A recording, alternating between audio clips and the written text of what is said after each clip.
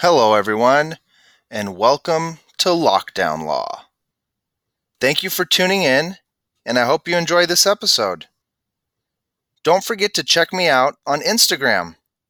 My username is Law Lockdown.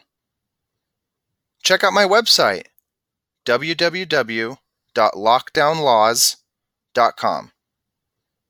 And finally, if you have the time, please give me a rating on Apple Podcast. Either way, thank you for listening, and I appreciate your support.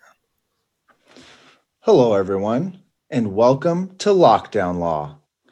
My guest today is Professor Bradley Hart.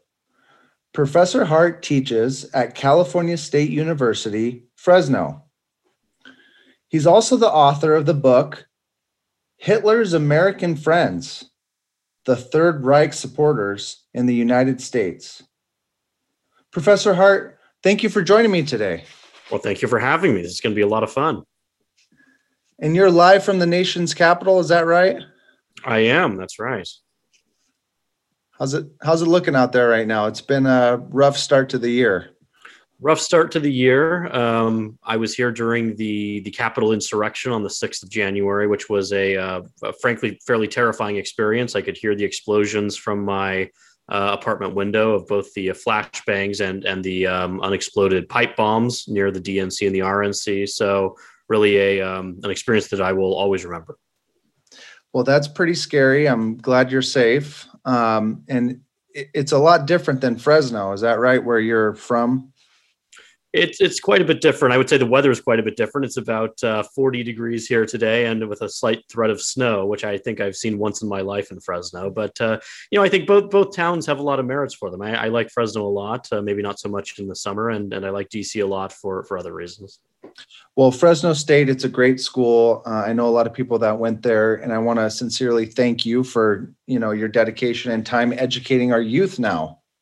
Absolutely. I love teaching. I love talking about the stuff that we're going to talk about today and teaching other stuff as well. So, it's one of those jobs that, you don't really think is a job so much as it is a passion. Yes. And it's super important that we educate our youth in our history. And I feel like we're definitely lacking in that now when you talk to young people. I guess there's not enough history on TikTok. I don't know. Maybe we can fix that. All right, well, let's get into it. We're going to be talking about World War II today. So before we really get into World War II, I think it's important to understand World War I, which at the time was called the Great War because nobody expected World War II. So let's get into World War I. We'll go over it roughly. Why did it start? And tell me, who were the players or the teams involved? Well, that is a great question. And I would say when you talk about 20th century history, which is really my specialty, I think it's the biggest question of the century in that sense. Why does this war between these immense empires really break out? There's a couple of easy answers to that. The easiest one being the assassination of Archduke Franz Ferdinand in 1914 in Sarajevo. But that's really just the proximate cause. Historians have debated this question for more than a century now, but you have a set of factors that really create a tinderbox in Central Europe. You have the unification of Germany in 1871, which we forget had never existed before. There was no Germany prior to 1871. So suddenly you have this huge country coalescing for the first time amidst formerly rival powers, actually. I mean, the German states had been at war with one another for centuries. And so now they are unified under the Prussian crown. And now you have this economic and military powerhouse in the middle of Europe. You also have Germany massively industrializing. So Germany becomes one of the most industrialized nations in Europe after 1871, which poses a direct threat to, of course, Britain and France, its neighbors. So that's factor one, is the fact that Germany simply didn't exist prior to 1871. And there's a direct lineage between that and the events of 1914. The second factor, though, that I often point to when I talk about this is the entangling alliances that Europe and Europe's decision makers have really gotten themselves into by 1914.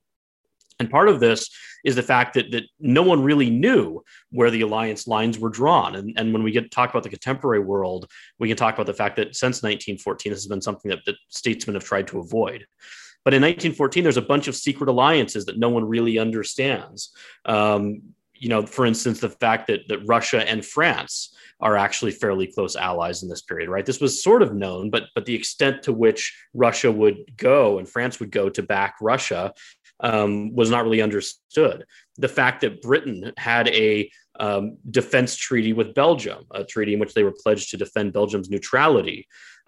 This was something that the Germans didn't fully understand. And in fact, even the British didn't fully understand it. When Germany violates Belgium's neutrality, there's a debate in Whitehall as to whether they are legally and treaty bound to defend Belgium. And there's a faction that says, no, we simply shouldn't defend Belgium. It's not worth it. It's not in Britain's interests. But the other side wins out. And so you have these sort of entangling alliances, and that's not to mention, of course, Russia's alliances with Serbia and other countries in what we now call Eastern Europe, that will draw it into the conflict as well. So part of it is that no one really understands the extent to which these countries are willing to go to honor their treaty obligations. And that's why I think some of the more sensible historians have written and sort of speculated that really what happens in World War I is a failure of diplomacy. And it's a failure of diplomacy that the world since 1945 has gone to great lengths to try to avoid happening again, because of the risk of something just simply getting out of control, like what happens during the July crisis. Okay, so basically there was an assassination that kind of just tipped the scales and escalated quickly, and led to a world war. Can you lay out the teams for us, though? Which countries fought against each other in World War I? Sure. So the main powers, and really maybe a chronological approach is easiest to understand this. So initially the assassination victim is Archduke Franz Ferdinand of the Austro-Hungarian Empire, the heir to the throne, who was assassinated by a Serbian nationalist in Sarajevo. So we have two parties already at play here. We have the Austro-Hungarian Empire, which is huge, Austria and Hungary, plus a bunch of other places that are no longer part of Austria or Hungary. That's faction one, and they are allied with Germany. This is the Central Powers. There's other players there as well, but those are the big ones. Really, the other side of that equation is Serbia, its ally Russia. They are bound by religion and by Slavic heritage. So Russia will defend Serbia's interests when Austria-Hungary attacks.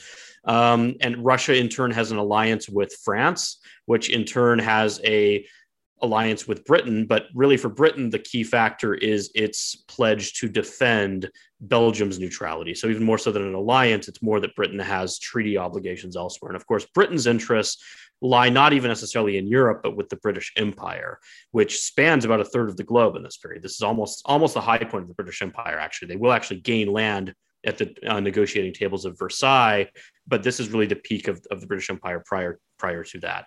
Now, the country I haven't mentioned at all is the United States, because the United States, of course, is neutral until 1917. And there is a great debate in the United States, actually, which we often forget today, as to whether the U.S. should join the Central Powers side of this war. Should they be in the war at all? Or if they do join the war, there is at least an off chance that they will join Germany and Austria-Hungary. One factor there that I talk about a lot in my book is that the U.S. has a very large German population in this period. There are German language newspapers. There are people who have immigrated fairly recently who have relatives fighting for the Central Powers. And so the U.S. entering the war and the side that it enters in on is by no means a foregone conclusion. Yeah, that's so fascinating. You said that Great Britain at one point owned a third of the globe. That's where that saying comes in, the sun never set on the British Empire, right? And in 1914, it's literally true that at some point in the course of a given day, the rotation of the earth, right, the sun is always shining somewhere on the British Empire. Absolutely.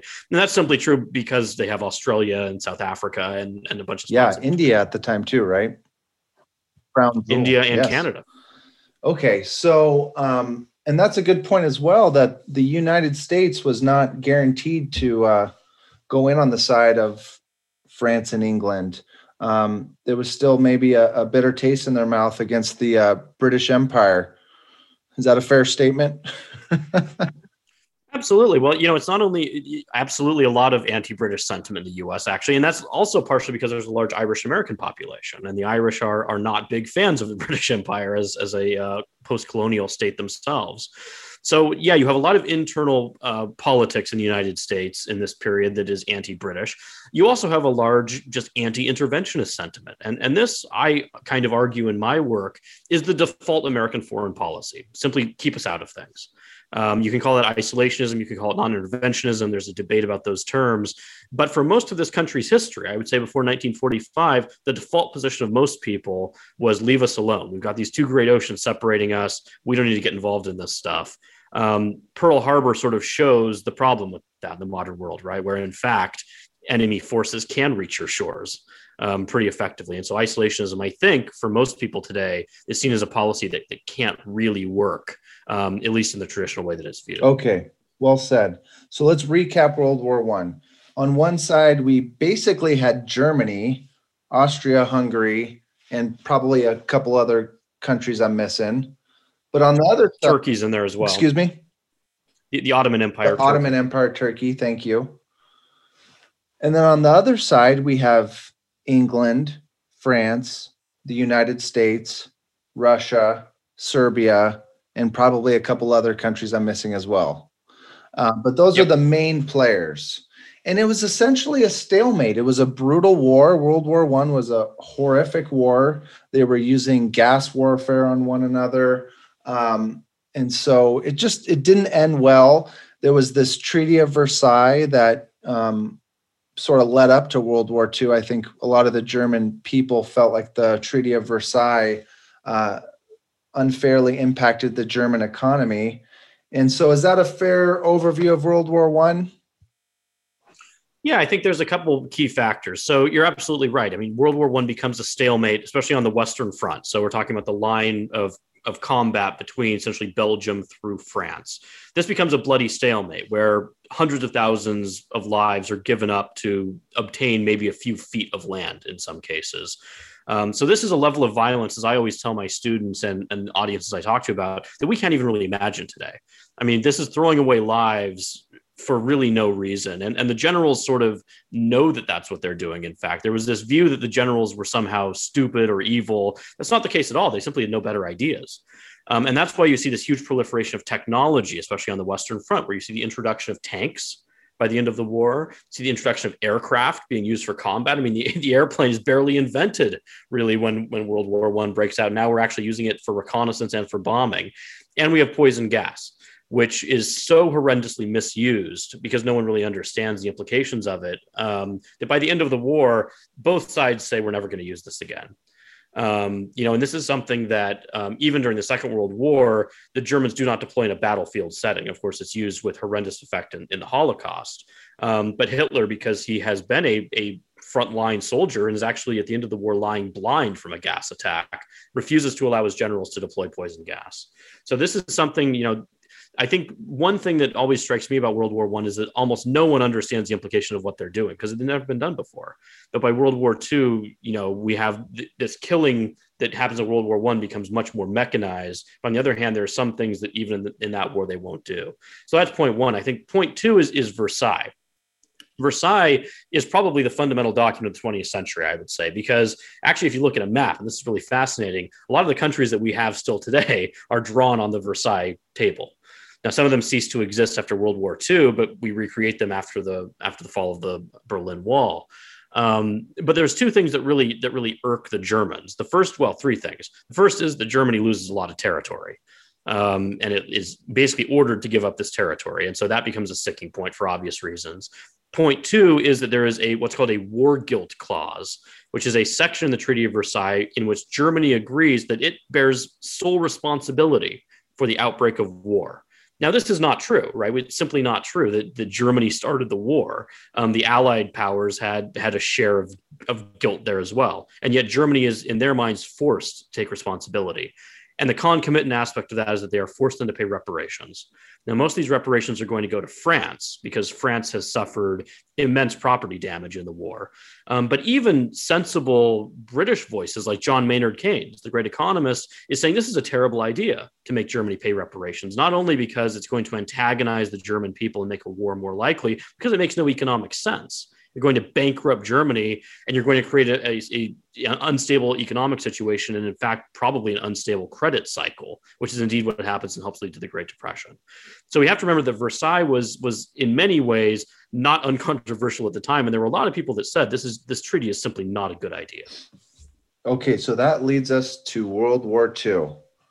So when did World War II actually start? Well, that's a great question as well. It sort of depends who you ask. If you ask China, World War II starts with the invasion of Manchuria by Japan.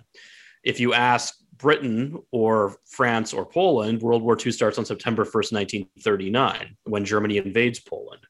So what we have to remember, and I think this is something that I'm actually thinking about a lot at the moment, is that World War II is not one war. It's multiple wars. At a minimum, it's two wars, right? It's the Pacific War and the European War. Maximally, it's a bunch of different wars actually that get joined together because countries happen to be allied with each other. And so early on in the Pacific theater, it's Japan versus China. And then it's Japan versus the British when they begin attacking British colonies. The US only gets involved after Pearl Harbor. Initially, the war in Europe is Germany versus Poland. France and Britain then get into that war. The Soviet Union, though, the later antagonist, where the bulk of the violence actually happens in World War II, is initially allied with Germany. And so I think this is something that we have to really remember is this is not one conflict. We, especially as Americans, we tend to think of the war as being, Pearl Harbor happens and then D-Day happens and then we win. That's not really what happens at all. Okay, so the earliest we could go back in terms of when did World War II actually start would be in the early 1930s when Japan invaded China, correct? Yeah, so you have Japanese imperialism. It's not just China. We should mention it's various islands throughout the Pacific where they're creating what they call the Japanese co-prosperity sphere. So the way the Japanese present their imperialism to the world, which again is a world dominated still by the British Empire, really, and being an empire is not necessarily a bad thing in a lot of people's minds in this era, is that they are bringing in these areas and they're sort of civilizing them, to use sort of the classic language of colonialism. And so this is really how the war in the Pacific starts. The Japanese begin bringing these countries under their sphere of influence militarily or economically. So this will surprise a lot of people. So China was on our side during World War II, correct? Absolutely. No, this is another fascinating thing. I mean, of course, as was the Soviet Union, but yes, China becomes one of the first victims or large victims of Japanese imperialism with the invasion of Manchuria, which is one of the most violent events of the 20th century. I mean, the death toll there is just absolutely astonishing. There are horrendous reports. And there's a large backlash against it in the United States, actually. One actually, if we want to talk about surprising facts, is that Japan is actually an ally in World War One. Of the Allies, right? They actually joined the war fairly late, declare war on the Central Powers, and they get a seat at the Versailles Treaty table. So they're actually on the winning side. And they remain actually allied with the British throughout the 1920s. The British helped build up the Japanese Navy in that period because they were seen as an ally.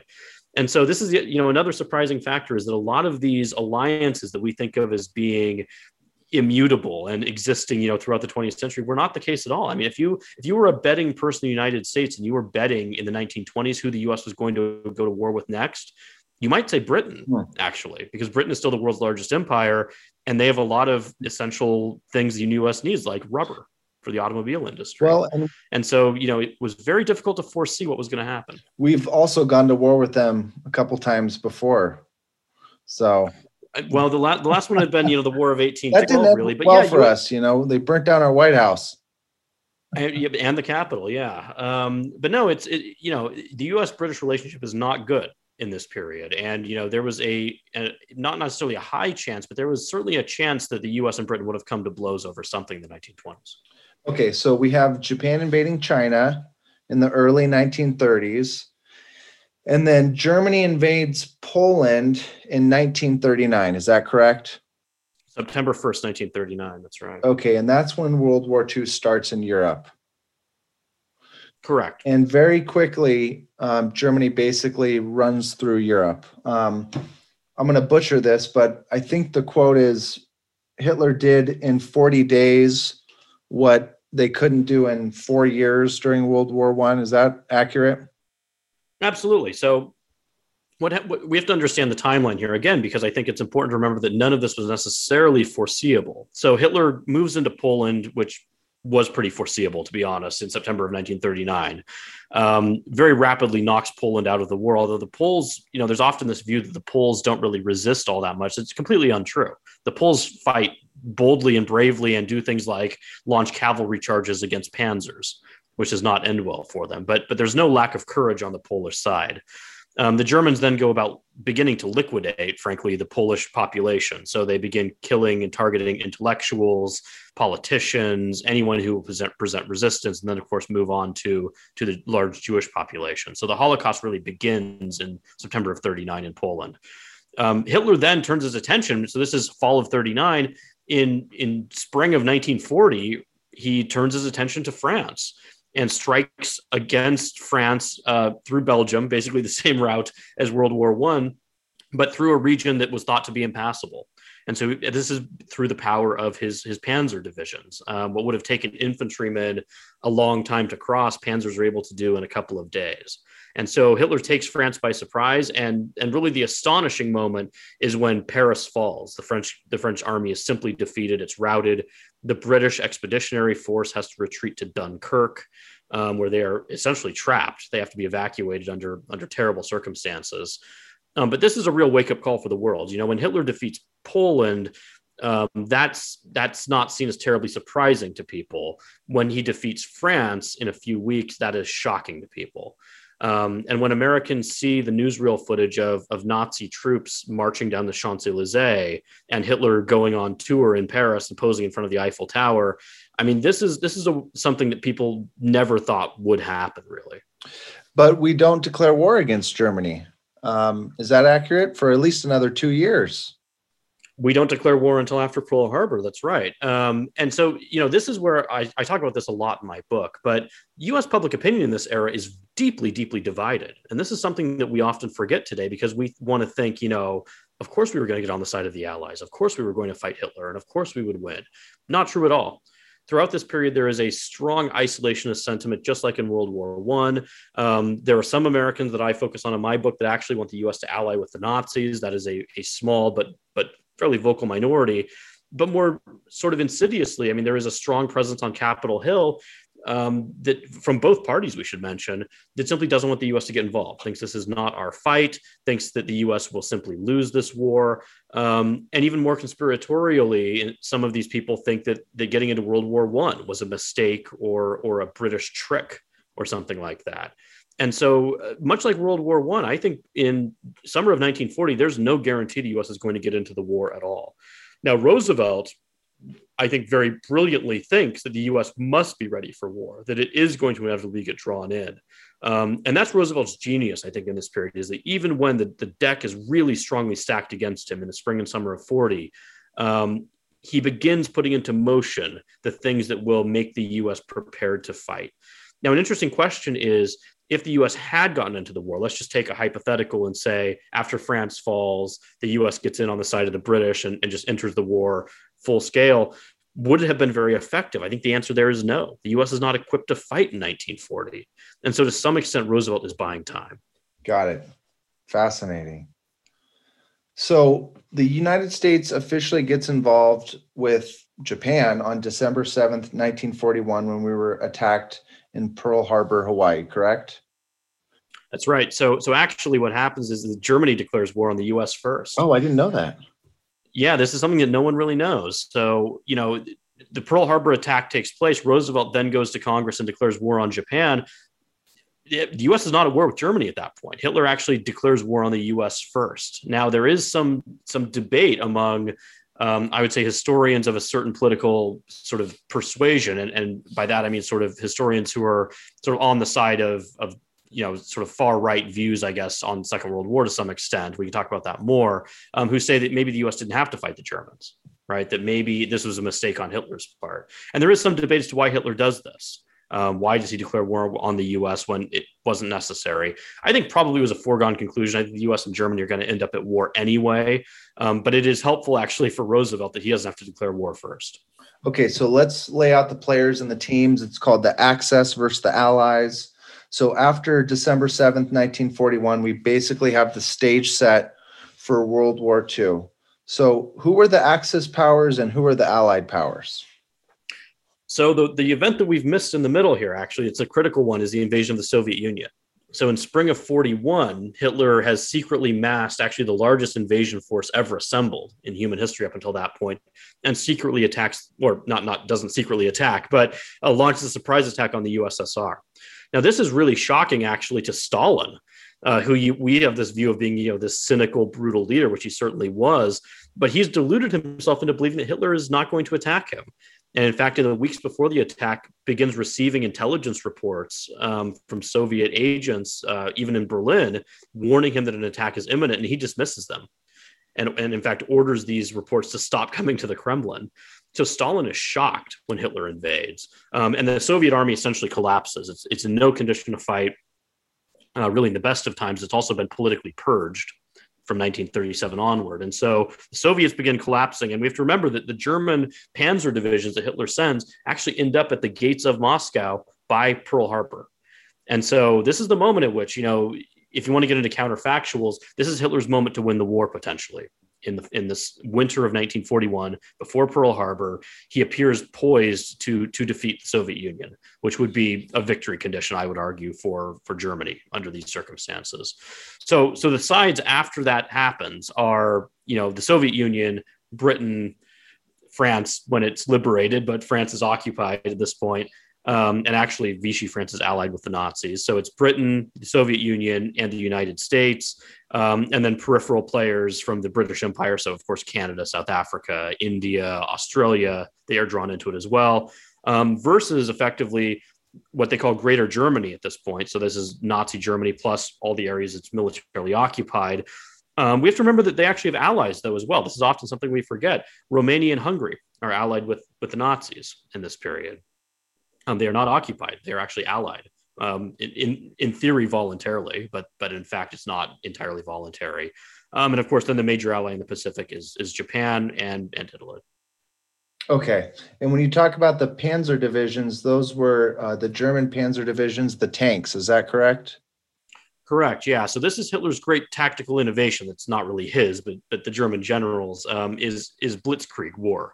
So the combination of panzer divisions and Luftwaffe attack from the air simultaneously.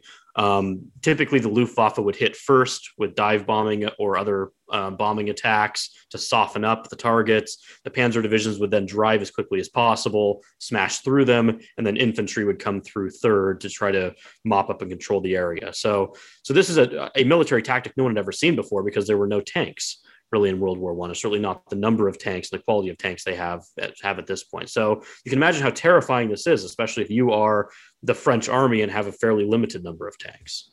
Yeah. You know what else is terrifying to think is that basically Germany won World War II. I mean, there was a point where they controlled all of Europe. And the phrase that bothers me the most is when people say, oh, the Germans lost because they opened up a two-front war. No, actually, we fought a two-front war. At the time, Germany invaded Russia. I mean, they weren't fighting a two-front war. Is that accurate? They sort of are. They're fighting the British. Okay. Of course, the British are sitting behind the English Channel, and that's primarily an air war. So yeah, so Hitler, when he defeats France, is able to pull back the ground troops from France and put them on the Eastern Front. Now, this probably also saves Britain, because remember that Hitler is poised initially to launch a land invasion of Britain, and whether that would have been successful or not is a great question, because of course you have to go across the English Channel. And of course, then conquering and occupying actually Britain itself would be a tricky endeavor. But Hitler gives up on that and begins preparing for the invasion of the Soviet Union. Okay, well, no disrespect to the British, but were they really? Was Germany really fighting the British when they invaded the Soviet Union? There is still an air war, but there is basically no ground combat at that point. Yeah. Interesting. So then he invades Russia and things go south quickly there because, he forgets about the Russian winters. Apparently it was a very harsh winter in 1941. But, it's the same mistake that Napoleon makes, right? Now, we forget that Napoleon actually made it into Moscow. He was actually in the city. The city then caught fire, which led him to evacuate through the Russian winter. Hitler's panzer divisions don't make it into Moscow. Now, there's a couple of problems with the Russian winter. I mean, not only is it very cold, but it's also that the Germans haven't properly prepared. So Hitler has not issued winter coats to his soldiers because he assumes that they will have winter quarters, which they don't end up having. He also, the primary form of transport for the Wehrmacht is horses. Horses don't do too well when it's extremely cold outside. In fact, most of the horses die. I mean, it actually gets so cold this particular winter that engine blocks and oil begin to freeze. Wow.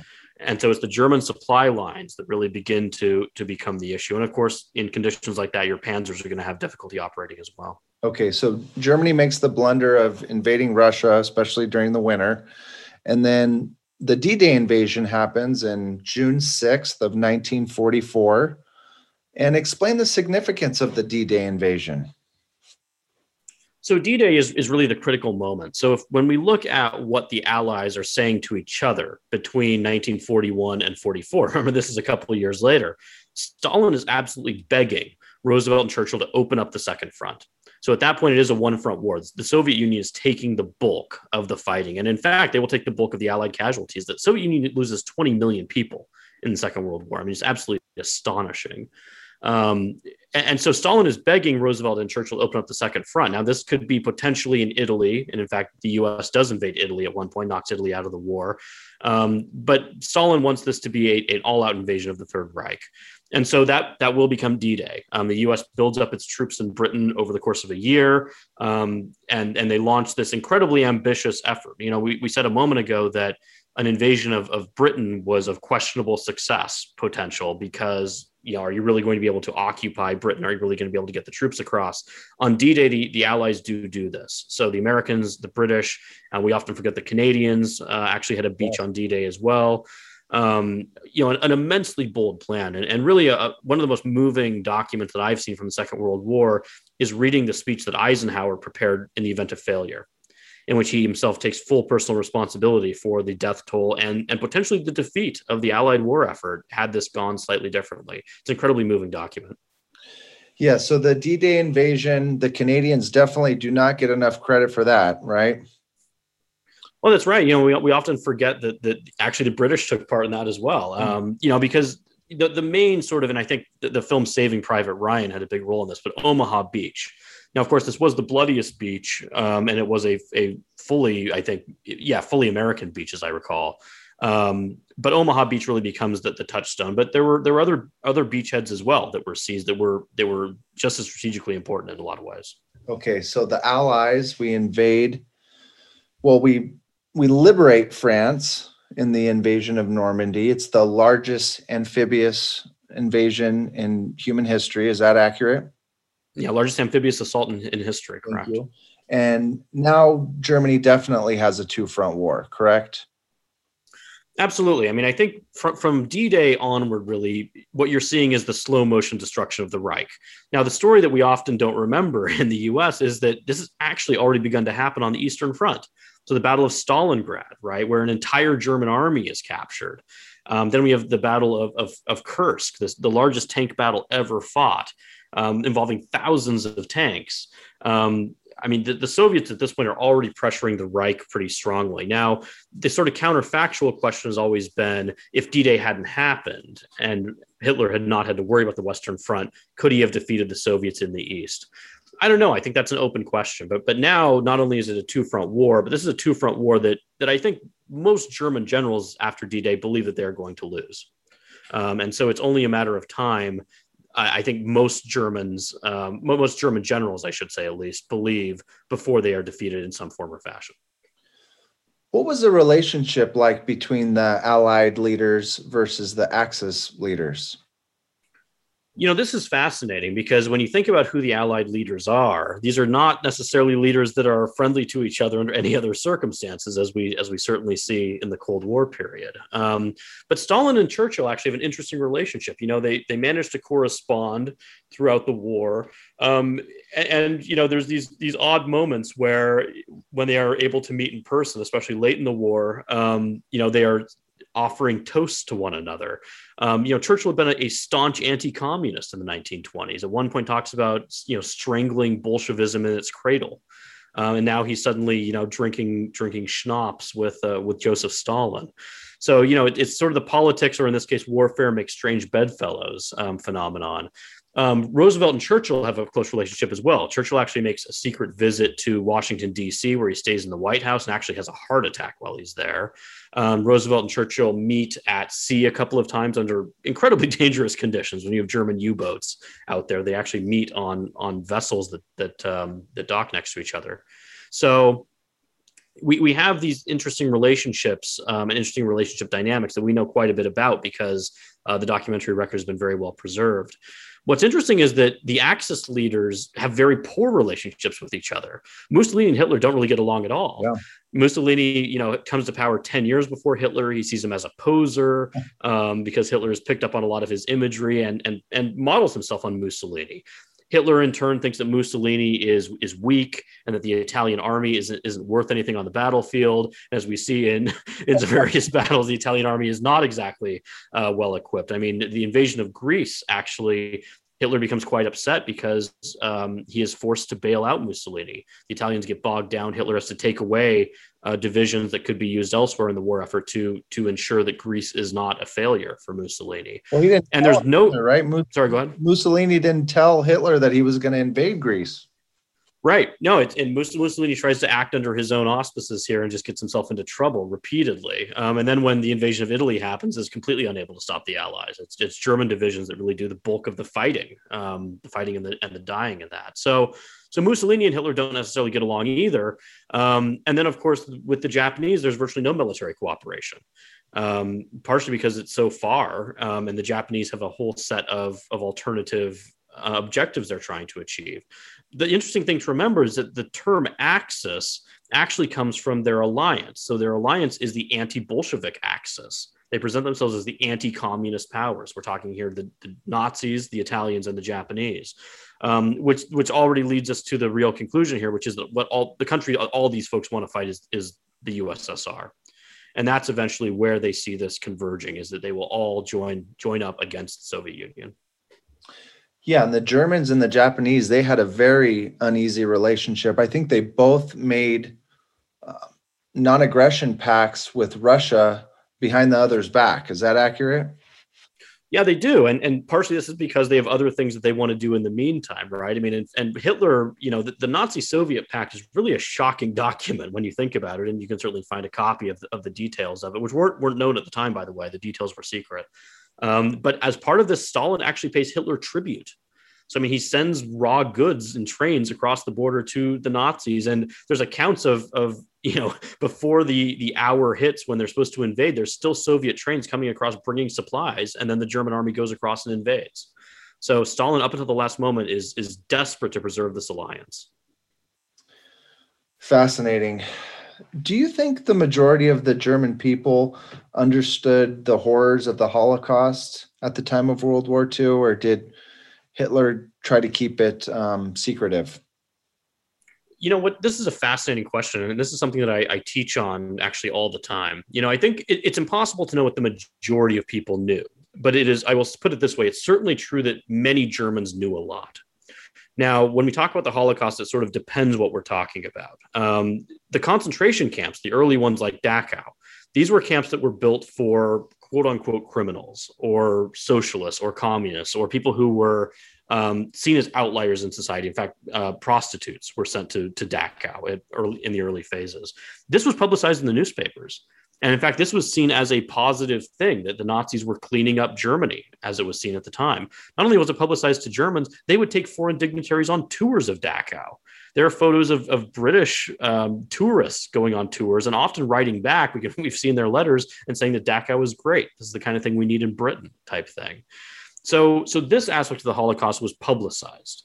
And the other aspects of the early Holocaust were certainly well known. The Kristallnacht, November of 1938. This is the moment where I argue in my book that this is on the front page of every newspaper in the world. This mass violence against Jews, the mass arrests, the murders in the streets. How could anyone pretend they didn't know about this? Now, the Nazi diplomats around the world try to say, "Oh, well, it's not as bad. It's fake news." This kind of line. But really, I mean, how do you look at something like that happening and not know the nature of the regime after an event like that? Now, what the German people did know less about was the industrialized killing late in the war. When you have the Auschwitz complex being constructed. Now, we have to remember that none of these complexes were built in Germany. They were all built in occupied areas because the Germans didn't want this on their soil. So they were deporting people out of Germany. So how much people knew about things like Auschwitz? Certainly the answer is much less. But that said, research has suggested that this was pretty widely known. I mean, certainly people knew that Jews were disappearing. There was a fairly large Jewish population in Germany prior to World War II, and they certainly knew that those people had disappeared. But whether they knew that they were killed or not, I think is an interesting question. There's quite a lot of research going on this topic now, and I'm hoping we'll get some great studies on this in the years to come.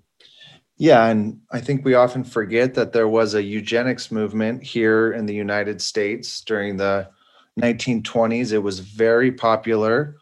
My second episode is a case called Buck versus Bell. It's a horrific time in our history where we were sterilizing what we called feeble-minded people, and that was broadly interpreted. So this was a different era, and it's horrible to look back at, and that's part of the reason we created the United Nations, correct, after World War II, to try to bring the world together. It had a noble mission from the start, and that was part of the reason. Is that fair to say? Yeah, well, what's interesting is if you look at sort of wartime Allied propaganda, by the end of the war, they're referring to themselves as the United Nations. And so this is what the United Nations really is the outgrowth of the World War II alliance. And this is something that, when I teach sort of international contemporary IR stuff, a lot of people ask, why does Russia have a veto on the Security Council? Why does China have a veto on the Security Council? This is something where today this is used to oppose the interests of the United States. The reason is because they were allies in World War II. And so the original charter of the Security Council is that the original allies will all have a veto over each other's actions. So the ideal of the United Nations is a beautiful one. It's the idea that conflict should be resolved through negotiation rather than through warfare whenever possible. And I think it's undoubted. I think there's really no doubt that the UN has been largely successful. If you look at the post-war period, it is one of the largest periods of human peace ever. Right? I mean, we haven't had a major war, thank goodness, knock on wood, since 1945. Has it been 100% successful? Obviously not. The other factor there is NATO. So NATO, of course, is founded as the counterbalance to the Eastern Bloc, which begins emerging after the war. But NATO, of course, has had a large role in preserving that peace as well. So really what they try to do after 1945 is build the conditions in which a breakdown like 1914, a complete breakdown of diplomacy, complete breakdown of the world order, huge war erupts, really with no one intending it to. That can't happen because there's a venue where people can meet. And then in the event that there is a war, there's going to be a mediation body that has some teeth. In the 1920s, there was the League of Nations, which when Mussolini invades Abyssinia, can't do anything. They actually try to arrange what we would call sanctions today, and people just don't take part. In fact, they try to sanction Italy's oil supply, and the U.S. says, no, we're not going to keep selling oil to Italy, right? So the sanctions process doesn't work. The UN sanctions actually are pretty effective. Yeah, and if the pandemic has taught us anything, it's very important for us to have some sort of international body. And I think the World Health Organization, WHO, is getting a lot of bad press right now, and some of it I think is fair, but they have done a lot of good for this world. If you look at the United Nations was established, I think it was around 1950. What the World Health Organization has done since then has been amazing. What they've done in Africa, Asia, all over the globe. So we need to give credit where credit is due, even though they're getting some bad PR right now. Yeah, what I always say about this is, a lot of the criticisms of any of these bodies is deserved, just like any institution. But would we rather live in a world without them? I mean, do we really want to imagine a world in which there is no UN, there's no WHO? I don't really see how that makes it better. I agree. And I have a lot of libertarian ideologies, but I think the United Nations does a lot more good than harm. So I guess I'm a complicated individual. Let's talk about the end of World War II. So we already discussed Europe. We had the D-Day invasion. We had Germany invading Russia. They opened up a two-front war. It did not end well for them. And that's how the war was lost for the Germans in Europe. In the Pacific theater against Japan, there was a different story. How did World War II end in the Pacific? Yeah, so World War II in the Pacific is a very different thing, obviously, just by the nature of the war. This is a war that's fought largely at sea. The Marine Corps has a great role in it because they are seizing islands that have been occupied by the Japanese using amphibious assaults, which are terribly deadly and just horrendous, really almost unimaginably violent. And so by 1945, really, Japan is virtually surrounded at that point. I mean, there's really no way that Japan is going to long-term win the war. That's not to say that it's going to surrender either. And Japan and Germany are culturally very different. Japan has the emperor. Loyalty is to one's family group and things like that, more so than in a European country. And so I think really Japan is a very different political entity in that sense. But it's also, we have to remember, for a lot of Americans, it's the bigger enemy. It's the place that really drew the U.S. into the war. It's responsible for Pearl Harbor in the public imagination. And so I think from what I'm seeing as I continue to research this is one of the areas I'm looking at right now. The public fury in the U.S. against Japan is just much greater than it is against Germany, especially late in the war. And so I think what happens at the end of the war is largely a reflection of American sort of anger still over what happened at Pearl Harbor. That's such a fascinating point because my first episode is on a case called Korematsu versus the United States. Yeah. That's where FDR interned Japanese Americans, not one of which was ever convicted of treason.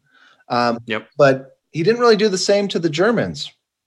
So there was unfair treatment between the Axis powers here in the United States. Is that right? Absolutely. So the Japanese-American internment is unique because it targeted the entire group. Now, this is an area actually I'm working on at the moment, but there was German-American internment as well, but it was not oriented at the entire population. And of course, the German-American population was millions. So to some extent, this was a very different thing. But I think it's impossible to say that there's not a great amount of prejudice that feeds into this as well, especially on the West Coast of the United States. There's decades and decades of anti-Asian agitation. The exclusionary laws in states like California were really not that. They were in the fairly recent past at that point. So I think on the one hand, you have this level of great prejudice that results in this human tragedy. But there is quite a bit of research being done on the German-American internment as well. And one interesting fact that I actually didn't know this until recently when I started looking at it, we actually repatriated German-Americans to the Third Reich in the middle of the war. We actually deported people, some of whom were children who had been born in the U.S. because their parents were Germans, and we actually sent them on diplomatic ships to the Third Reich. So it's really just a strange part of history. So we dropped 2 atomic bombs on Japan to end the war. Why did we drop the second one so quickly after the first one? That seems very harsh to me.